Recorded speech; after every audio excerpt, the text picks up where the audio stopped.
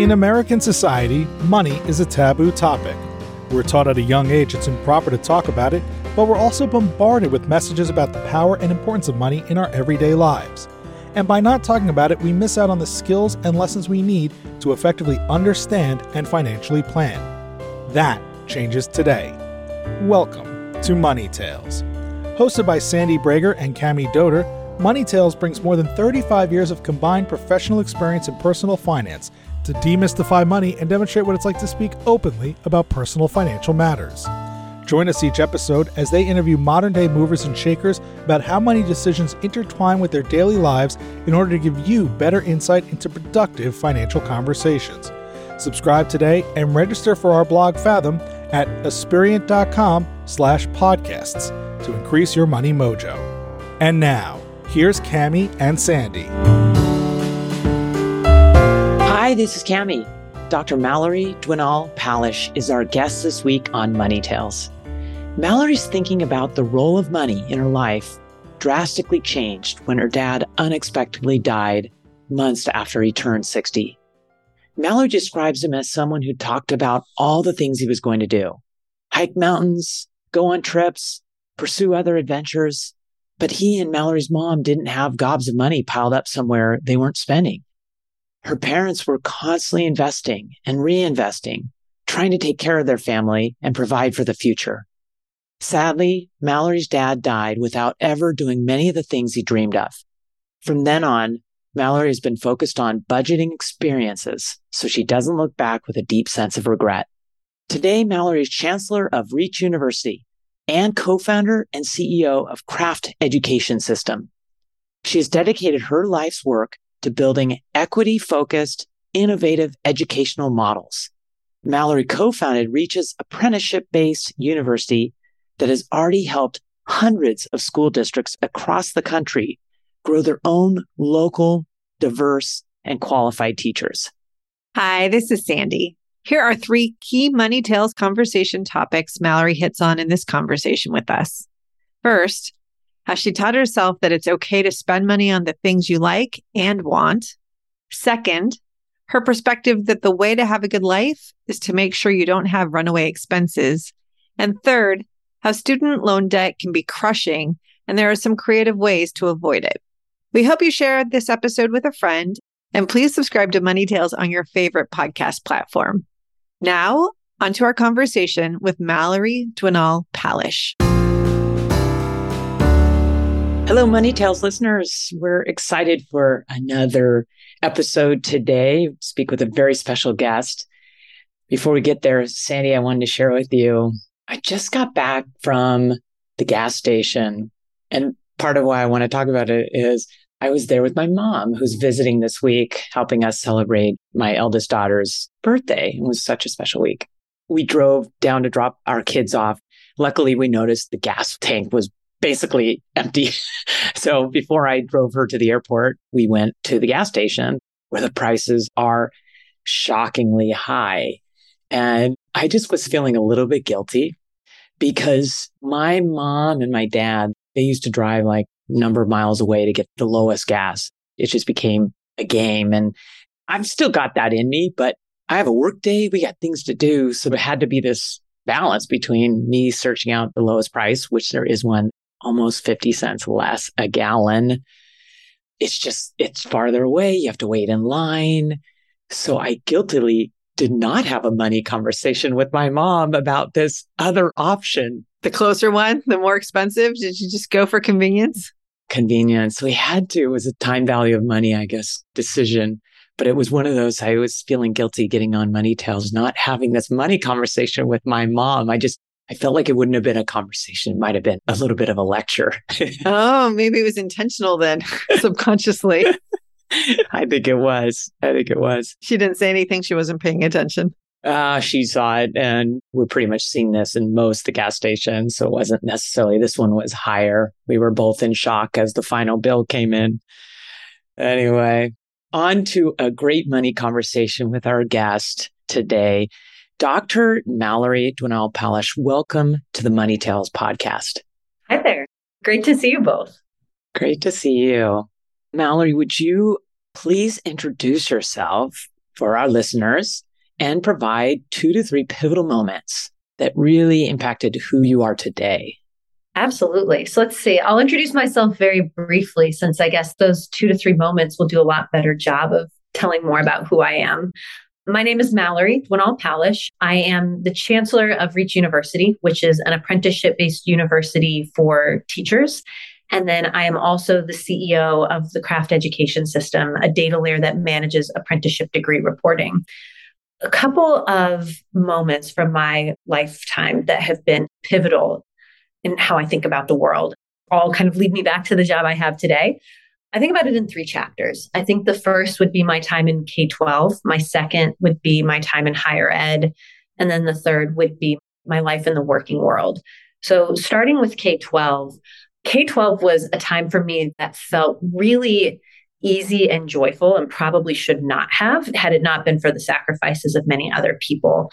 Right as I was going into preschool, my parents lost everything in the Mississippi River floods and were bankrupted and homeless and had to completely rebuild.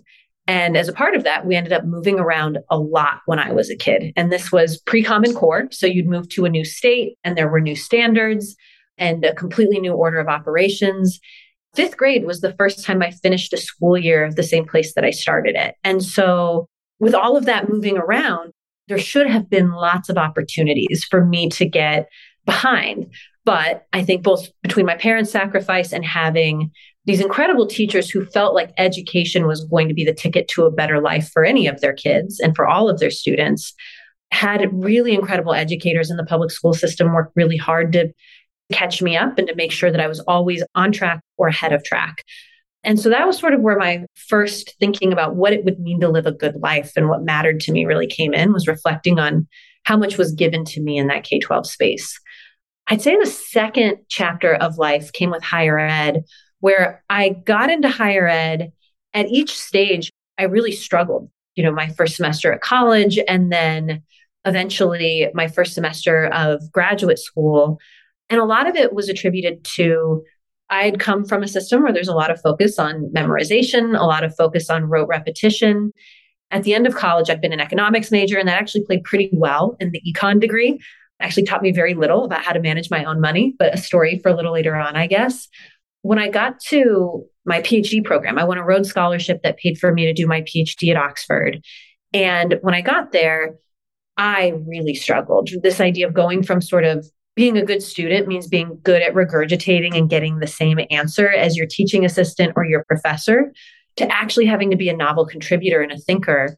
Realized that there were all of these higher order skills that had been sort of implicitly and piecemeal taught to me over the years, but never structurally and systematically introduced. And that catalyzed for me this idea of, it's not just enough to give kids a good education, but a good education has to be something that assumes they're going to have to go out and work in the messy open world where they can't just copy and paste and repeat what they've been told. They're going to have to learn how to think for themselves and to create and to hold that.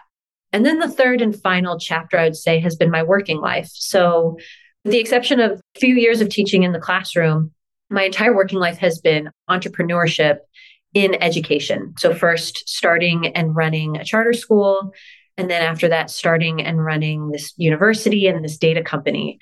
The layering into that progression from just needing solid fundamentals in K-12 to having to learn how to deal with critical thinking and open-ended problem solving in higher ed. The third chapter of my development, I think, has really been focused on managing the risk and the uncertainty. There's no such thing as waking up and feeling like I got an A today and I can go home and everything's done and it's all complete. But instead, moving through the world, not knowing if things are going to be okay for weeks and months and sometimes years at a time. And how do you go out there and continue to give your best, not really sure what it's going to mean for your personal or financial future on any given day? Wow, I love the orientation, and the chapters really helps even for us to segment and dive into your life. And I really appreciate how you think about it. Let's go back to chapter 1. We'd like to understand a little bit further the conversations that our guests, and for you, what were you having around money in your home? You talked about your parents, their sacrifices, what they went through. I mean, I can't even imagine losing everything, being homeless, all this moving that you experienced. How are you all talking about money or them demonstrating aspects of money and relationships with money? The amazing thing about my parents is that was only the first of the second time that they lost everything. As I was a freshman in high school, our family's home burned down. And it was at a time when my dad had been away because he'd had a major back surgery and so wasn't necessarily in his normal workflow or anything like that. And so I think for my parents, there was this really strong emphasis that I still see. My mom still runs their company today. And this emphasis on cash flows and on living sort of day to day, making sure things work. What that always meant was not necessarily having trust in complicated instruments or tools. And not because they weren't smart, but because they knew like liquidity was going to be king. They had this assumption of, no, we know exactly how those tools work. My mom worked briefly for Merrill Lynch and had this very clear understanding of how these tools work. But this idea of those are a luxury for when you have fungible expenses, when you have a lot of disposable income, which is not something that my parents assumed would be the case growing up. So most of my childhood was watching them, and they were very explicit in teaching these lessons around you only buy used cars. Your cost per mile on your car should be below 5 cents by the time you add in all of the expenses for maintenance and everything else. And it was just very much focused on this idea of the way you have a good life is by making sure that you don't have runaway expenses, because you can never assume that the top line will always be good. All you can do is control what comes out of it on your way to the bottom line. And that was always their focus. So Mallory, with that being their focus, what was it like for you growing up with all of this stress? It sounds like around money, but it sounds like your parents, the way you're describing it, were pretty calm, cool, and collected as they were talking to you and your siblings. Yeah, I mean, I'm sure it was not low stress for them. I'm sure it was very high stress, but for them, it was this idea. And for what it felt like for me growing up was very much that story of the grasshopper and the ant. This idea that winter will come and it is your job to make sure that when it comes, you have money saved, that you have things stored up. And so financial independence was always really important to my parents for us. Like I got a credit card when I was 15. And it was really important that every month we would sit down and look at, I had to have a receipt for every single transaction and we'd actually do the ledger and going through and accounting. And I don't do that anymore, but it took me until I was in my late 20s to give up this idea that I don't need to have a file with receipts clipped to the back of every credit card statement and every checkbook balance ledger from every single month. But that was how it was. It was always this thing of you have to have your house in order because the world is hard and it can be a hard place to navigate without that. I love that as a skill building exercise. I'm curious, when you were going through the receipts in the credit card statement with your parents every month, were you needing to justify certain purchases, or was it really just an accounting transaction that you guys were having?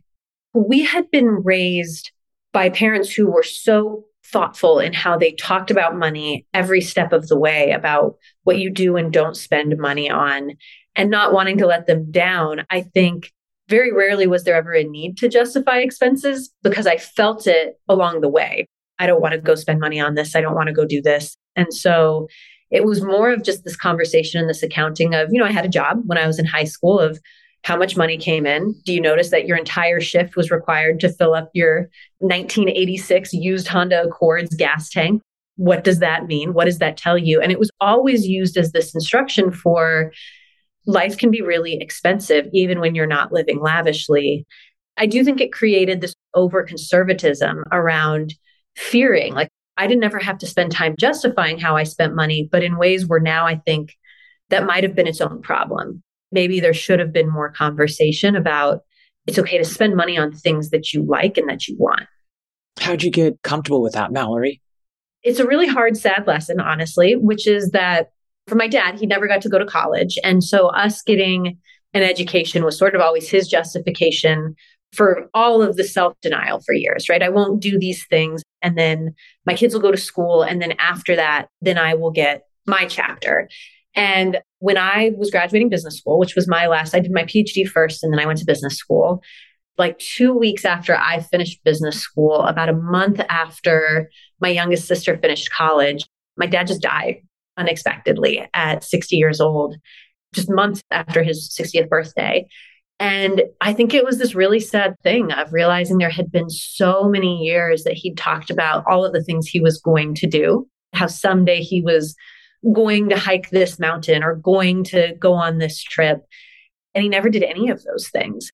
It's hard because on the one hand, my parents had to make a lot from a little. My dad died at a time where my parents ran a construction company together and died coming out of sort of the aftershocks of the 2009 financial crisis, which hit the construction market really hard.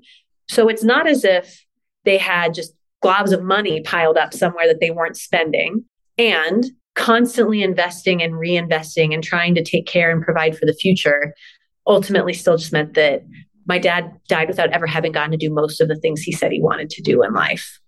And so observing that has had an impact on you. Yeah. Bring that to life for us. What were you noticing you were doing differently after learning that lesson? I think it's a lot more of taking vacations, spending money on things that might seem frivolous. The idea that you would ever go get a cup of coffee from Starbucks kind of thing when you're with my parents was unthinkable. Not because they couldn't afford it, but just like, that's how you never build wealth. What a waste. That's a waste. Exactly. And, our vacations as family, we're going to go camping because that's what we can afford. And you don't need to go spend $20,000 on a big fancy vacation. And all of that is true. And I am so grateful to have been raised with that ability to live frugally and to feel comfortable inside of it. And what I've noticed is a willingness to spend more on, I'm going to have a $100 bottle of wine when I go out to dinner tonight, or I'm going to go on vacations. My husband and I have kind of made a rule of like at least 2 vacations a year and setting those minimums. I think we talk a lot about maximums you need to set in life of you should never be spending more than this amount. But since my dad's passing, I think we've thought a lot more about the minimums of if you're not going on at least this many vacations and you're not spending at least this amount of money on things that matter to you, are you going to look back feeling a deep sense of regret later? So values-based budgeting is what I'm hearing, which is beautiful. Yeah. I wouldn't say we're there yet. Especially my husband is a career changer. So he just went through the 8-year slog of medical school plus residency. Wow. We're sort of readjusting to life on the other side of not being in a training program and actually getting compensated. And that helps a lot. I go back to thinking about my parents' fundamentals of how much money are you bringing in and then how much money do you spend? It's a lot easier to live a comfortable life when you make a lot.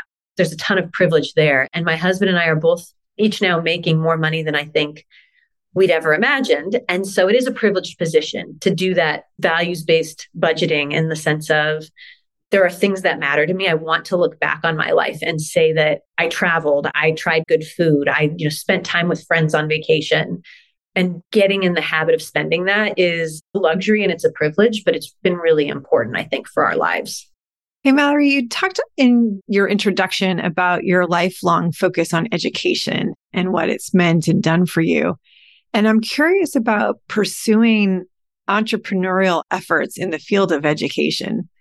Tell us about that, because oftentimes I think when people hear about educators and that system, the financial aspects seem kept in an opposite way of what you were just talking about, of the minimums you were setting for some of your spending and the way you're living your lifestyle. How are you approaching that as an entrepreneur? As much as I would sit here and just say that again, that I wish for my parents they'd spent more money when I was growing up, the fundamentals taught there about spending less money actually opened up the opportunity for entrepreneurship for me. So between, my parents plus scholarships and aid helping with undergraduate, and then I won some really generous scholarships that paid for all of my graduate school. And then what was left of living expenses, I was able to cover through, when I was in Oxford, I worked as a bartender. When I was at Harvard, I lived in the freshman dorms and got free room and board by being sort of a proctor to the freshman students. And so between those combinations of things, it was pretty lean, right? When I was in my PhD program, there were like 8 of us living in a house that I don't even know if it's still standing anymore, and was living off of a lot of like rice and potatoes. But it did mean that I graduated from school with no student loan. Fantastic. And that is a huge opportunity. And I think about how much that made possible. I was coming into the world as an entrepreneur at 28 years old by the time I finished all of the grad school and everything else. And I had no student loan debt. I didn't have any kids I had to take care of. I was just living run rate. And I wasn't necessarily saving any money, but I felt convicted of, I knew I wanted to be an entrepreneur and maybe I wasn't saving what I wanted, but this was my chance to take that swing. When I didn't have kids, I didn't have a mortgage, I didn't have anything else. It's been really hard. The hard thing about entrepreneurship is you miss a target at work and suddenly you can't pay your rent at home. There is that bleeding between those worlds. And that was really painful. But being in a situation where what it meant to make ends meet was much more manageable than if I had $2,000 monthly student loan payment or kids to take care of, et cetera. You talked about education in the States, a lot of focus on memorization. Then you go over to Oxford, you're required to really process and apply, not just memorize. And then you alluded to maybe some missed opportunities in our education system around money. I'm curious through your education, whether it's just US and the Oxford style or just in general, where do you think you learn the most around money? And what can we do as a society to infuse our overall learning to incorporate financial and money learning? I think what's hardest for me is where I learned the most about money was never in school, right? It was outside of school, which is especially challenging when you consider the fact that I was an econ and finance major and then got my MBA. It's interesting. A friend of mine from business school has actually started a personal finance startup, of which I'm a customer. And the reason she started it that I thought was so important, I'll get back to your question of, so where should we be teaching it, is she was saying, like, I would see all of these people who seemed so confident with money. And when it came to dealing with companies' wealth, they had gone and learned all about financial instruments and how to do all of these other things. But when it came to their own money, for as much as they might have a general sense of, I should be saving a lot, I should be doing these things, had no idea what sort of tax privileged accounts they should be looking at, what other sorts of financial instruments they should be going after, if they had the right structure in their portfolio, if they were saving enough or not. And that resonated with me as so true. We got all the way through. And for as much confidence as I felt like I had in understanding how money worked at a macro sense, had nothing other than just a vague sense of anxiety about money on a personal sense. I didn't really have a strategy, just I should be saving. I should be saving enough that I could someday retire. But what that meant, how much that meant, if I was doing it right, if I was making my money work the hardest, no idea. And so I think that I'm hesitant because on the one hand, I've seen schools implement financial literacy and it turns into classes where kids just sort of zone out as someone tries to teach them how to fill out a check. It doesn't actually teach them anything. So do schools need to teach kids how to deal with finances? I think so. Would I tomorrow, if I could, go pass legislation mandating it? Absolutely not. Because the gap between what people should do and a school actually knowing how to do that well, I think is wide. And I really don't know how you do it other than get out there. And where I learned the most was getting a credit card at 15 and having to pay it off and having to see what happened. And then when I learned the second most has probably been now as an adult who for the first time in her life has disposable income and feels like a fool every day of I don't know where to invest this or how to invest this, but I can go find people who do. I think it's critically important, but how people learn about that, I don't know how I feel about our school system's ability to teach it. It's interesting when you were sharing about your experience growing up with education, I was putting the financial education lens on it. And I think a lot of what is taught, to your point, is that memorization. It's the check writing, save money, make sure you're not spending as much as you're earning. But there's no teaching around the critical thought aspect of making money decisions. Yeah. There's always a trade-off when you're dealing with money. I think this trade-off, I think that's the exact issue. Even it's funny, for as much as my parents stressed me getting an education growing up, for my dad, it was always very much from this perspective of, I'm not sure that the degree is going to teach you anything, but you need the piece of paper. I saw what it was like to not have the piece of paper and it closes doors. You've got to keep your doors open. You've got to go get the paper. And I don't think that's true. I think I learned a lot in education. But it is interesting that I do think one of our weaknesses in education is we teach concepts in a vacuum. how do you write a check? How much should you be saving? But devoid of anything you said of what happens when that comes into competition with other things I care about. And I think that's one of the hardest things about how we educate kids is I spent so much time in school taking all of those little tests of like, what career should you have that we're focused on? Like, do you like science or do you like, writing or whatever? But none of them ever asked me like, how do you like to spend your days, right? Because maybe you'd love to be a surgeon, except for the fact that at hour 13, you don't get to be home with your family. You're still in the hospital. Does that matter to you? Maybe you'd love to be a financial analyst, except it means you're going to stare at a spreadsheet all day and you really need to have human contact. And I think those trade-offs, that's where values-based anything comes into play, right? It's not how much you like something in a vacuum. It's how much you like it when you have to choose it over something else. And I think we do a terrible job of encouraging students to actually think about those trade-offs strategically in school. We act as if those trade-offs don't exist and we sterilize them when we teach. That's a really good point. To leap off of this conversation around trade-offs, you mentioned before some trade-offs you and your husband have decided to make. And I'm curious, Mallory, how did you and your husband come to have these conversations? What's talking about money like with your husband, and has it evolved over the time you've been married? He and I went through much the same arc. He grew up in a family that was also working middle class. So mom was a school teacher, stepdad worked at a chemical plant. They were living in rural Kentucky and they were making ends meet, but with a family of 5, there weren't big fancy vacations. And everything, the story was always pour more money into buying land. You need to always be saving more money, get land. The more farming land you have, the better off you are, but never fungible wealth that lets you live better today. Chase and I both grew up in this space of coming from a place where our families were constantly worried about money. There was constant talk about money, but not with a strategy for escaping orbit and getting to a place where you didn't worry, constantly talking about money, but from a place of worry. We were the same class for our Rhodes Scholarship, and both had opportunities before us that were going to be life-changing, right? Chase also graduated. He had full ride scholarships through undergraduate and then with graduate school. So we both graduated school debt-free and had this sense of the worry we watched our parents live with was just not a way to live. We didn't want to be in our 50s or 60s feeling like we'd missed out on the chance to go do things because we were constantly worried. So for both of us, it was this very privileged realization that we'd been given more than our parents had, and wanting to think through what it would mean to use that, where we'd look back and feel like we'd had a fulfilling life. So we had sort of the same genesis, the same challenge and goal. And it's just been this constant learning together in the 13 years we've been together now. Tell us, Mallory, you're in your chapter 3.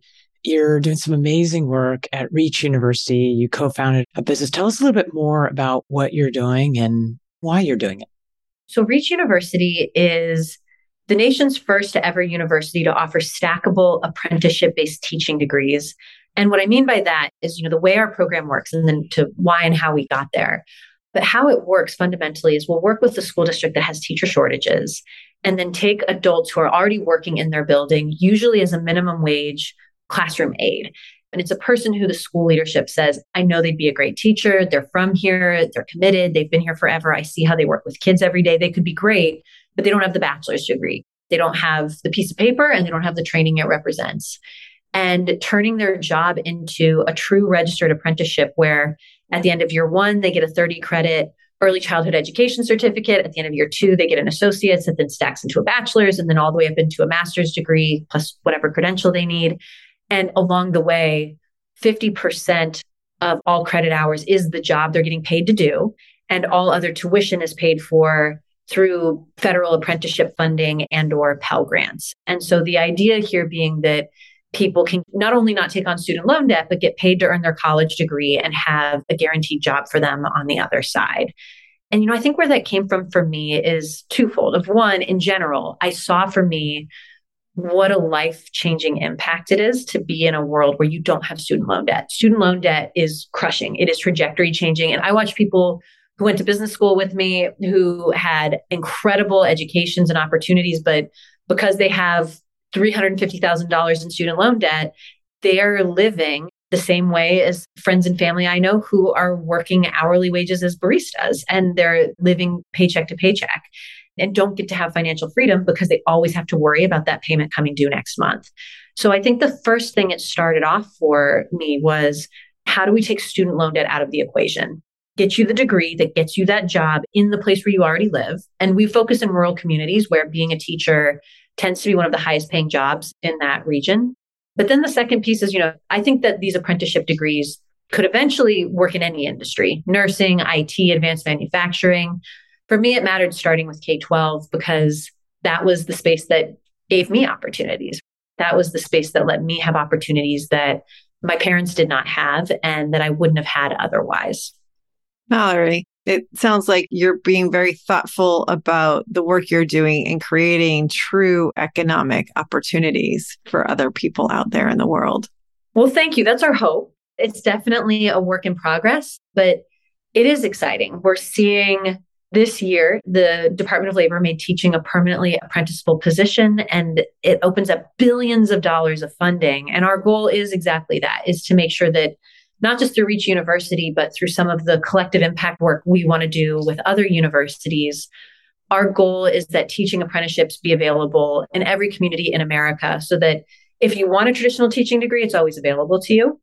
But that anyone who wants to become a teacher, but for whom 4 years out of the workforce, 4 years of student loan debt is not a realistic opportunity, that anyone could still become a teacher through this apprenticeship pathway. Mallory, it's been a lot of fun talking to you about money. What's your next money conversation going to be, and who's it going to be with? As mentioned at the beginning of this, realizing that I didn't have a strategy for money, and that a friend of mine from business school has started her own startup that focuses on helping individuals really understand in layman's terms, what does it mean to work strategically with the values you have? I meet with her tomorrow. So that's my next money conversation. And I am so grateful that it is. Mallory, we're glad to hear that.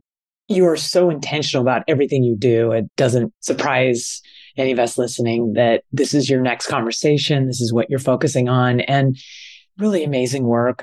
I just think this idea of apprenticeship degrees for other industries and trades is so powerful. And I look forward to staying in touch, and we all do, and watching you help pioneer this. And thank you in the meantime for joining us on Money Tales. Thank you so much. Thanks for having me. Thanks for listening to the Money Tales podcast. If you've enjoyed this episode, share it with someone you think would benefit from listening. And leave us a review on your favorite podcasting platform. Your ratings and reviews help more people find our podcast. If you're inspired to gain clarity and peace of mind about financial matters, don't hesitate to reach out to our team at Aspiriant. Go to aspiriant.com/start a dialogue. Or you can email Sandy and me at podcasts@aspiriant.com. See you next time.